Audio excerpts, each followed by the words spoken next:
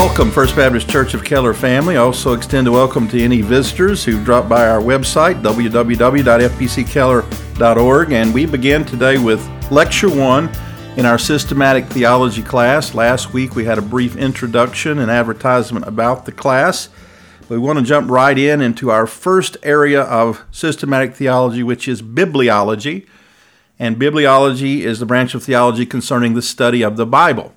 Now, I want to direct you to a resource that we have on our website. If you will click on Weekly Resources, scroll down till you find Systematic Theology. There will be a study guide that you can download and print on your home printer. And if you haven't done that yet, I encourage you to pause the lesson and print that out, and you can follow along. There's going to be some vocabulary words we're going to go over and several key passages of Scripture.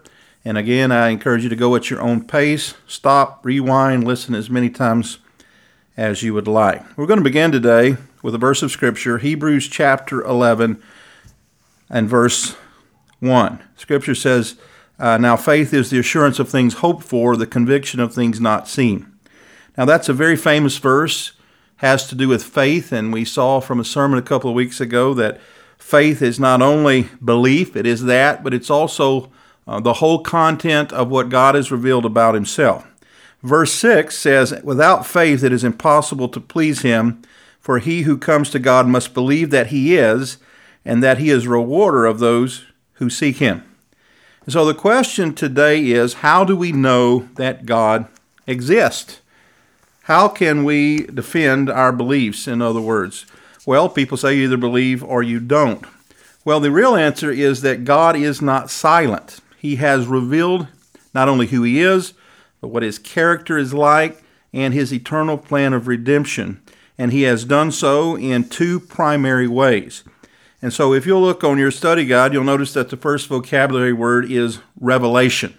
Now, we're not talking about the last book of the Bible, not the book of Revelation, but the concept of biblical revelation, which simply means that God has conveyed truth concerning his character, his nature, and his plan to humanity. So God is not silent, in other words. And so the two primary ways in which God has conveyed truth is through what we call natural revelation. Another word for that is general revelation. And then the second way is special revelation. General or natural revelation means that God has revealed himself through creation. There's a couple of important key Bible texts that show us this. First and foremost is Psalm 19:1, which says, the heavens are telling of the glory of God, and their expanse is declaring the work of his hands. So if you go out West Texas, away from the city lights on a clear night, you look up into the heavens, you see the stars and the moon, you see the vastness of God's creation, and that glorifies God. That's what we call natural revelation. The root word of natural is nature. So in nature, God has revealed what he's like, that he's powerful, that he's creative, and he's a God of order. But he has also revealed himself through what theologians call special revelation. That is through supernatural means, through dreams and visions to the prophets, through the incarnation, that is when Christ took on flesh, and through Scripture. And so that is seen, of course, in places like Hebrews chapter 1. Verse 1 says, God, after he spoke long ago to the fathers and the prophets in many portions and in many ways, in these last days has spoken to us in his Son, whom he has appointed heir of all things, through whom also he made the world. And so God reveals himself through natural revelation and through special revelation. Now, another place that we see natural or general revelation, by the way, it's called general revelation because it's available to everyone. Christian, non-Christian, believer, unbeliever, it's generally available. Whether you are an aborigine from Australia or you grew up in nobility in England, you can look at nature and it reveals God's glory.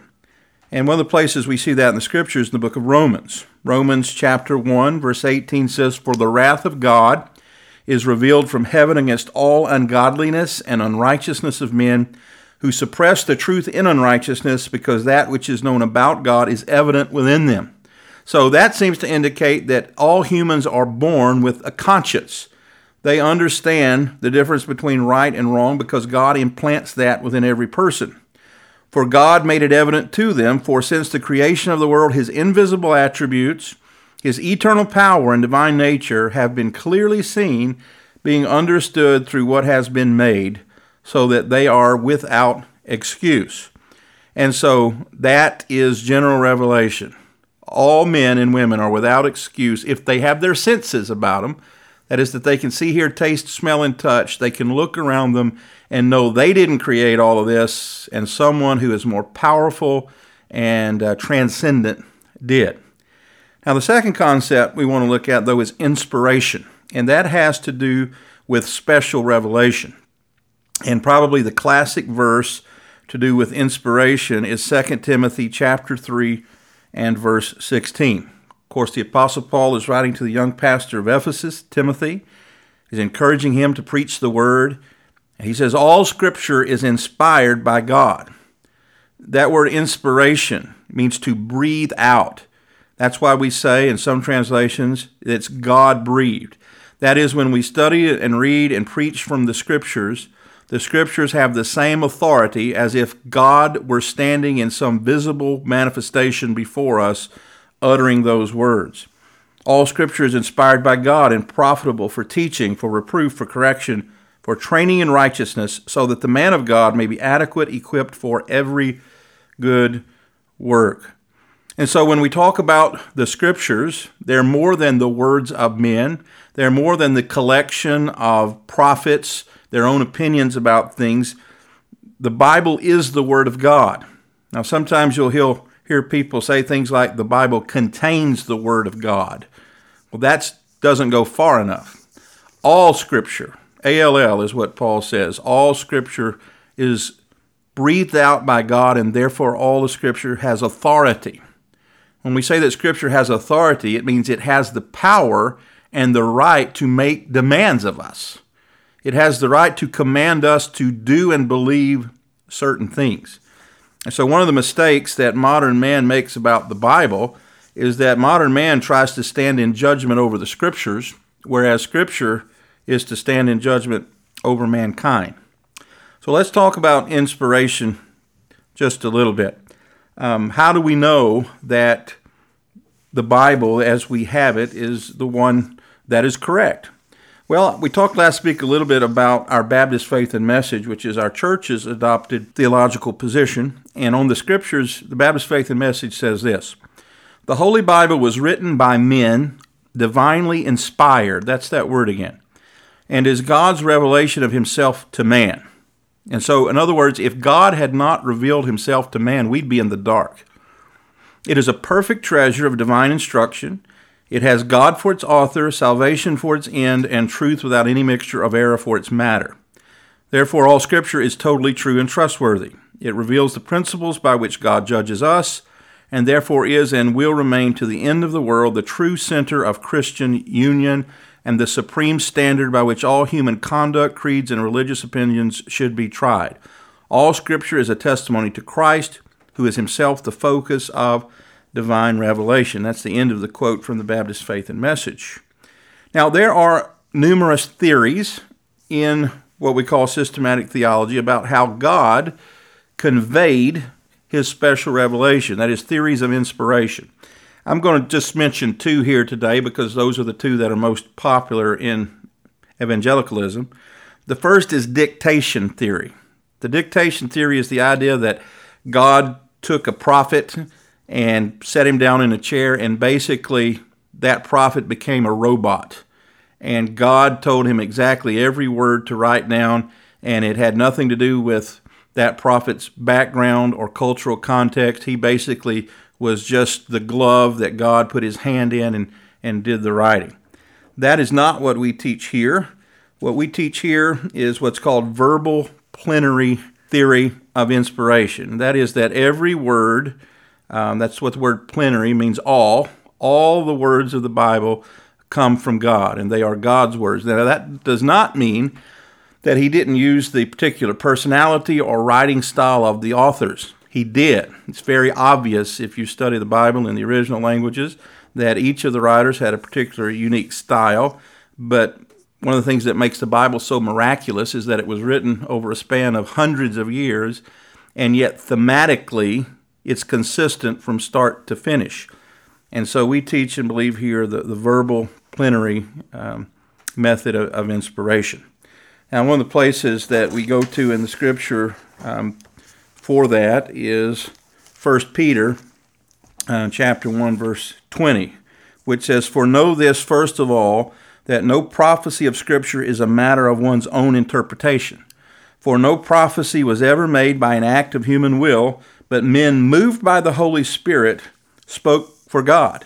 So the Bible says of itself that God moved men through His Holy Spirit, who became spokesman for God, and yet in no way does that do violence to the truth that these are God's words. Now, one other concept that was mentioned in the Baptist Faith and Message article about the Scriptures, you probably picked up on as we were going through, is the concept of inerrancy. And the concept of inerrancy is just what it sounds like, that the Bible is without error. And of course, that has been a source of controversy in most mainline denominations, and at one point was a real source of controversy within our own denomination, the Southern Baptist Convention. And that is the idea that all of Scripture, as Paul told Timothy, is God-breathed. And because God is perfect, therefore it stands to reason that His Word is perfect. That is, it does not contain errors historically, scientifically, through philosophy, or in any other area. And of course, we teach that at our church. Our pastors here are, to a man, inerrantist. We believe that all the Bible is true. Now, it, of course, is not a popular position in the world, largely because there are sections of the Scripture, as you know, that run cross-grain to political correctness. And so in many cases, liberal theologians have tried to make allowances for those positions that the Bible take that are politically incorrect, and that's why Christians need to be willing to run cross grains of the culture. And so we take the position, we believe it's the biblical position, that all the Bible is true, and it's trustworthy, and it has authority in the lives of all believers. Well, there is another concept there on your study guide, and that is a word some of you might not be familiar with, perspicuity. And that's a $10 word. You might just put in parentheses out to the side of that word clarity. It means basically that the basic story of the teachings of the Bible can be understood by all believers. The basic story and teachings of the Bible can be understood by all believers. This includes and especially the gospel story. And so I know that sometimes when you're reading the Bible, particularly if you're trying to read the Bible all the way through in 6 months or a year, you come to certain sections of Scripture that kind of make you scratch your head, and you really understand it's a very difficult passage. We're not saying there aren't portions of the Bible that are difficult or more difficult than others to understanding. We're saying that the basic story of the Bible, and especially the gospel, is clear and understandable by all believers. Now, it's important to add that little footnote, by all believers, because the Scripture says of itself that unbelievers can't understand the Bible because it's understood through the power of the Holy Spirit. So when we speak of perspicuity or clarity of the Scriptures, we're speaking of those who have the Holy Spirit of God indwelling them. Now, there's another concept here. It's called necessity. And we need to kind of back up a little bit and talk about the difference between natural and general revelation and special revelation. Natural revelation, now mark this clearly, natural revelation is not enough to save anyone's soul. And so if you go to the Grand Canyon and you look over the south rim of the canyon, if you're like me, you get giddy and you start praising the Lord for His power and His creativity. But looking at the Grand Canyon or the Pacific Ocean or even climbing Mount Everest is not enough to make you right with a holy God. We need special revelation. And what we mean by that of necessity, that it is necessary to hear the gospel as revealed in the Scriptures in order to be saved. And the scripture says that faith comes by hearing, and hearing by the word of God. We take that to mean that unless a person hears the message of the gospel that Jesus Christ lived, he died, and he rose again, it is impossible for them to be saved. And so I say it like this, and I'm not trying to be flippant. General revelation is not enough to save a person, but it is enough to damn a person. What I mean by that, he said in Romans chapter 1 that because of general revelation, because God has implanted a conscience within us, and because he's given us eyes and ears to perceive his creation in nature, he says all men are therefore without excuse. And so sometimes people ask me a question, what about that innocent man in deepest, darkest Africa who has never heard the gospel? And my response to that, again without being flippant, is that man does not exist. There is not a person on earth, number one, who is innocent, because Romans 1 says he is without excuse. And please don't have the notion that people in the far reaches of planet Earth have no knowledge about God. I have heard many missionaries who go to these places come back and say, I was wrong. I assumed these people wouldn't know anything about God. The truth is they know a lot about God. They just reject God because they are like most people here. They don't want a God who holds them accountable for their personal sin and guilt. And so please understand that all men are without excuse. But there is a necessity for a person to be redeemed, to be born again, to be made right with God, that they hear a message about the gospel. And that's why we stress personal evangelism here, because people will not be saved without hearing the gospel. Now, there's one more concept under Revelation that I want to cover today, and it's not stressed enough, in my opinion, in the evangelical world writ large. Most evangelicals would say we believe the Bible is true and trustworthy. Many of them would even say we believe it's inerrant, or it's infallible, it's without fault. Some would even say it's understandable. But in their philosophy of ministry, in the way that they preach, in the way they teach the Bible, they seem to be giving mixed signals. What I mean by that, they say we believe the Bible is God's Word, but they try to add to it or make the Bible, one, either more relevant for the modern world, or two, less offensive. And the Bible says not to do either of those things. And what we say here is we want to teach the Bible in full dosage.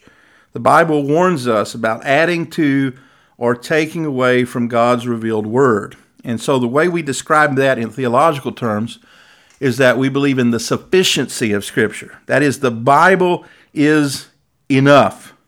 And Matt Pitts grew up in First Baptist Church of Keller. He's now the pastor at Minden Baptist Church over in East Texas. And Matt shared with me a definition of sufficiency that he shared with his systematic theology class of high school students. And he simply says this: sufficiency means there is nothing that Christians need to know in order to be saved, to live a godly life, to do ministry, or obey God's will that is not already revealed in Scripture. That is, if we're not obeying God, and if we are not sharing the gospel, and if we are not living according to God's commandments, it's not because of some deficiency in the Scripture. It's not because He hasn't given us enough knowledge in His Word. Now, we don't say that everything there is to know about God is in the Bible. We're saying that everything we need to know, according to God's sovereignty, is revealed in the Bible. And so that's why when I get up to preach on Sundays, I don't give my personal opinions about what's going on in the world. The first sentence out of my mouth most Sundays is, open your Bibles. And we do that because we believe in the sufficiency of the Scripture. It's not only true, it's what we need. And it, by the way, is what every generation of Christians need. I've told the story many times, but it bears repeating. Dr. Martin Lloyd-Jones is a famous Methodist pastor from a previous generation, and his lifespan covered the horse and buggy days all the way to the time when men walked on the moon. And towards the end of his life, a reporter asked him the question, what is the biggest difference in society from when you started as a pastor and to this day, the modern world? and he gave this very excellent answer. He said, when I started in ministry, man moved 5 miles an hour, and today man travels at 500 miles an hour, but he does the same sins when he gets where he's going. And I think that's a great illustration of the sufficiency of Scripture. Scripture doesn't have to be dressed up or watered down. In every generation, man's fundamental need is the same. He is born a sinner. He's a sinner by nature. And as soon as he's capable, he becomes a sinner by choice. He's a rebel and an alien from God.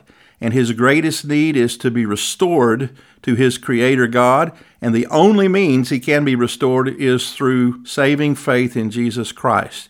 That is, appropriating the grace of the Lord Jesus made possible through his death, burial, and resurrection, and appropriated by simple belief and faith. Paul says faith comes by hearing, and hearing by the word of God. He says in the book of Ephesians that salvation is by grace, that is, it's a gift from God, but it's appropriated by faith. And so already I think you're seeing why the study of systematic theology is so important. In the area of bibliology, the study of the Bible, some very important terms: revelation, inspiration, inerrancy, perspicuity, necessity, and sufficiency. I encourage you to go over and over those words until they become a part of your personal vocabulary, not to impress your friends, because they're theological concepts that help us to understand to a greater depth and with greater clarity what Christ has done and what he is doing in his eternal plan of redemption.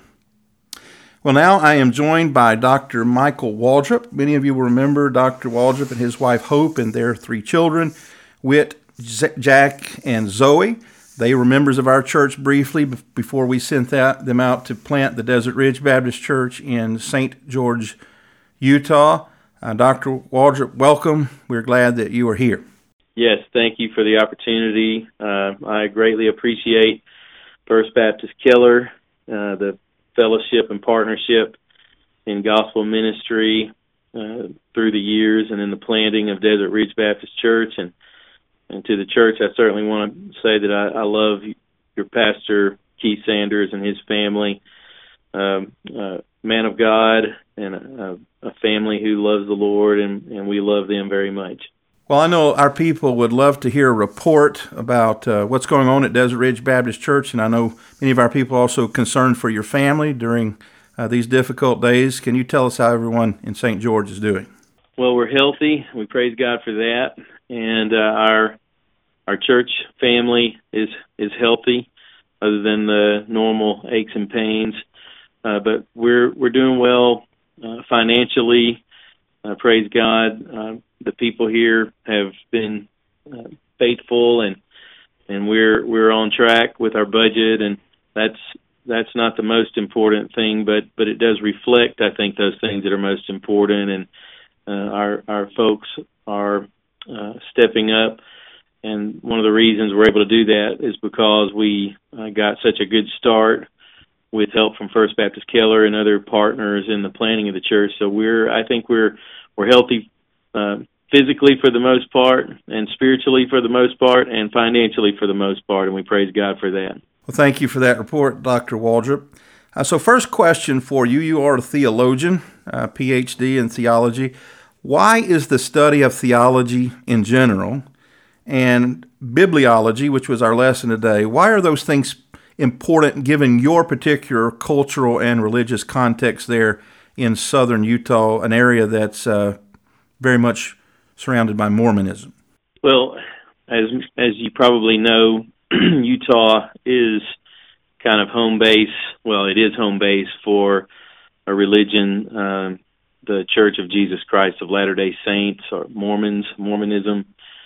And the reason that the Bible is so important and theology is, well, when it concerns theology, I can't think of a more contrasting theological system to biblical Christianity than Mormonism. I would say it's just about exactly the polar opposite on most doctrines. An example would be: is there one God, are there many gods? And a rank and file Mormon might say, well, we have one God, but if you dig and learn what their authorities say about that, what that means is there's one God to whom we relate, but everywhere there would be an infinite number of gods, according to their view. So that's an example of why theology is important, and that gets us to why the Bible is important. And that's, what do we trust? What is our authority? And for the followers of Jesus, the Bible is our authority. We believe the Bible, the Word of God, Genesis to Revelation, is inerrant, it's inspired, inerrant, sufficient. It's all we need. And Mormonism does not. In fact, they have added other written scriptures, as they would call it, the Book of Mormon, which amazingly doesn't really differ in a lot of its content from biblical ideas, but it is in a fictional setting, and it's claiming to be history when it is not, and so it's false. But the doctrinal differences are found in the Doctrine and Covenants, and also the Pearl of Great Price, and those doctrines that define Mormonism and distinguish Mormonism from other religions really are opposite from what the Bible says. So the Bible becomes the crux. If the Bible is true, then Mormonism cannot be true. And if Mormonism is true, then the Bible is not. We don't have truth in our Bibles. And of course we do have truth. God's Word is truth. Jesus said that. And so the Bible becomes a very important issue. What is the Bible, and can we trust it? And so that's why it's important here in our context. Well, that leads me to my next question. Specifically, why do we as evangelicals reject additions to the 66 books of the canon of our Scripture, such as the Book of Mormon or the Pearl of Great Price? The first thing, you mentioned the Book of Mormon claims to be another testament of Jesus Christ. One of our charter members here at Desert Ridge, I think, summed it up by saying, in reality, it should be called a testament of another Jesus Christ. And that's the reason, because the additional writings are inconsistent with what we find in the Bible. Now, the eighth article of faith for the LDS system says, we believe the Bible to be the Word of God as far as it is translated correctly. But when they run into a situation where the Bible contradicts a Mormon doctrine, they will often say, well, this apparently is one of those places in the Bible where it is not translated correctly. But when you look at the discipline of, it's called textual criticism, that it sounds negative, but it doesn't have to be. When you look at the study of how we got our Bibles, the transmission of the text, which is different from the translation of the text. Translation is going from the original language, Hebrew, Greek, or Aramaic, into English, or whatever the receptor language would be. That's translation. The transmission of the text is, how do we know that what we're translating from is what it claims to be? But when you study all that, there is certainly and absolutely no sure foundation of a document for historical reliability than the books that make up the Bible. So it's just a matter of do you believe anything? If anything can be taken as true, the Bible has all manner of objective reasons to be taken as true. But I think the number one reason to take it as true is because of how accurate it is in describing the human heart, and how it accurately just nails us in terms of who we are, what we are, why we're here, who God is, who man is, what salvation is.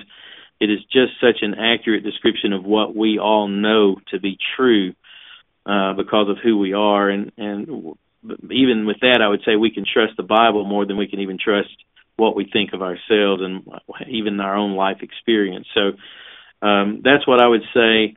The Bible deals with reality, and other books may include some truth, but they are not reliable, and certainly Doctrine and Covenants and Pearl of Great Price teach a works salvation that is designed to achieve godhood for the adherent. And of course, there's all manner of blasphemy involved in that, and it's the opposite of what the Bible says salvation is, and who God and who man is. So that's my conversation with an LDS person about the Bible would include those things. Well, I know that you're very much interested in training your people, meaning the members of Desert Ridge Baptist Church there in southern Utah. So what role does apologetics play in your ministry, specifically as it relates to training children who live in that part of the country? In biblical Christianity, the home and the church are going to play very important roles. The very first line of offense here in this need to know the truth about what God has said would be the home. Look at Deuteronomy 6, and in the early part of that chapter, it places responsibility on parents, as well as Ephesians 6 and other places. Churches can't replace that, and I would say, parents, if you are not talking about God and the things of God and the gospel, you are planning with your children, you are planning for them not to know or not to be committed to these things. And, God can, He accomplishes all of His good pleasure, but to presume upon Him and the church to handle that task as a replacement for the parents is just a terrible idea when God has given that primary responsibility to parents. So, dads, step up and read some scripture with your children and teach them how important the Bible is.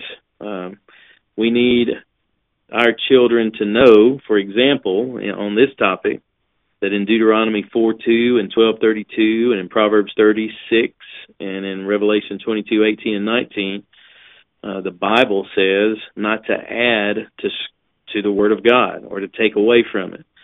So we need to know that that's what the Bible says. We need to know that Jeremiah 23 references people who come claiming, I have an oracle or a burden from the Lord, and then he says, but I haven't sent them, and yet they spoke.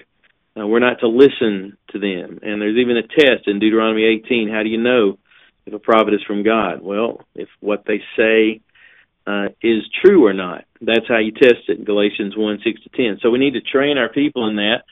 I think there's two parts to that training. One should be kind of the marathon idea, that the weekly teaching ministry of the church and the preaching ministry, and I think it starts with the pulpit ministry, that we preach the Word of God so that our people might know and understand so that then they can obey.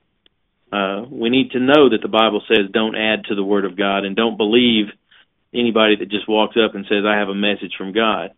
Galatians 1:6-10 contrasts for Christians how others would do it, like Mormons or Catholics.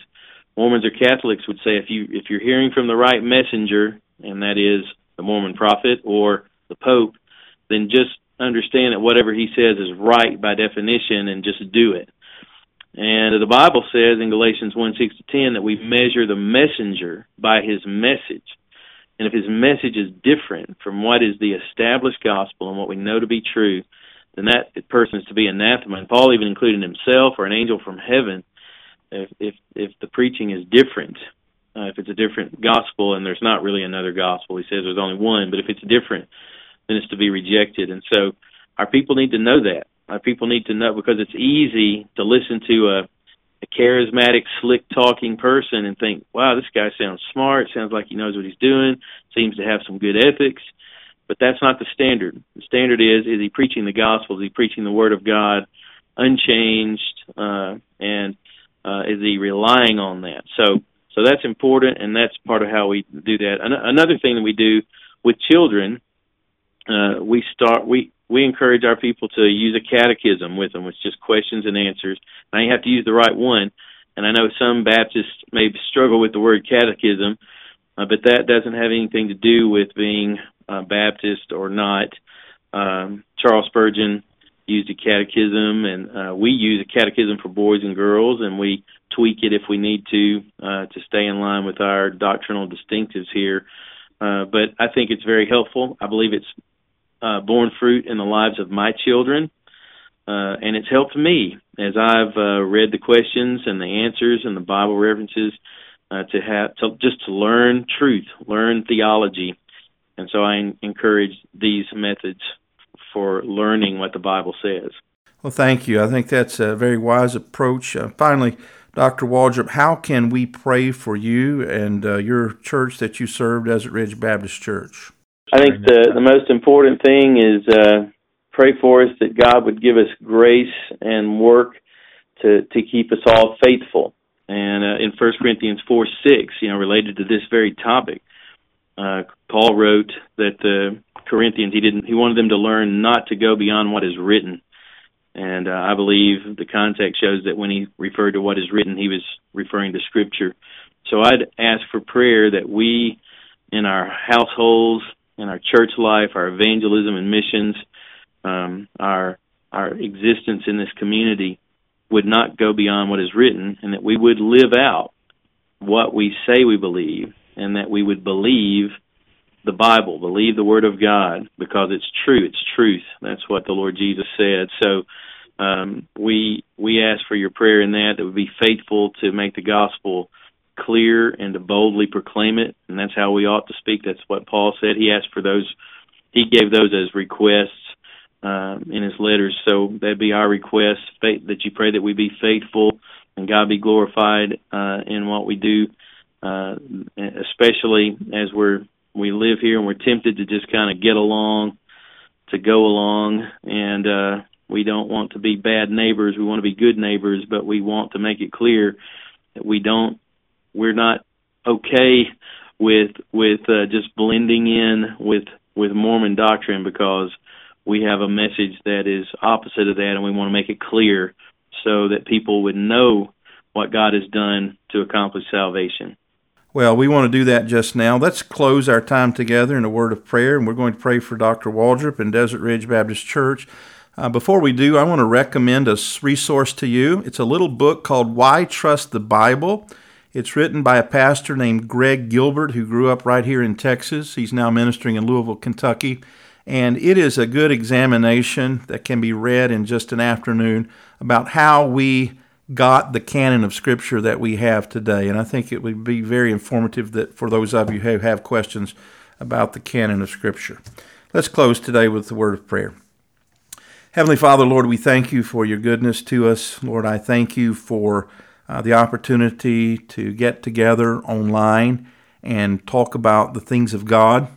And Father, we've read from the Scripture today. We've heard a testimony from one of our brothers about how important it is to not only know the Word, but to teach the Word, and of course, most importantly, according to the book of James, to be doers of the Word.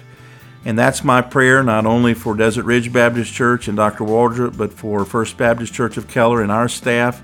Father, we want to live this Word out. We want to be manifestly different than a lost and dying world. We pray your protection over our brothers and sisters there in Utah. And Father, we pray you would continue to add to their number, that Christ may be glorified in that part of the world. And we ask these things in Jesus' name and for his sake. Amen. Well, thanks for joining us this week. We look forward to being with you 1 week from today.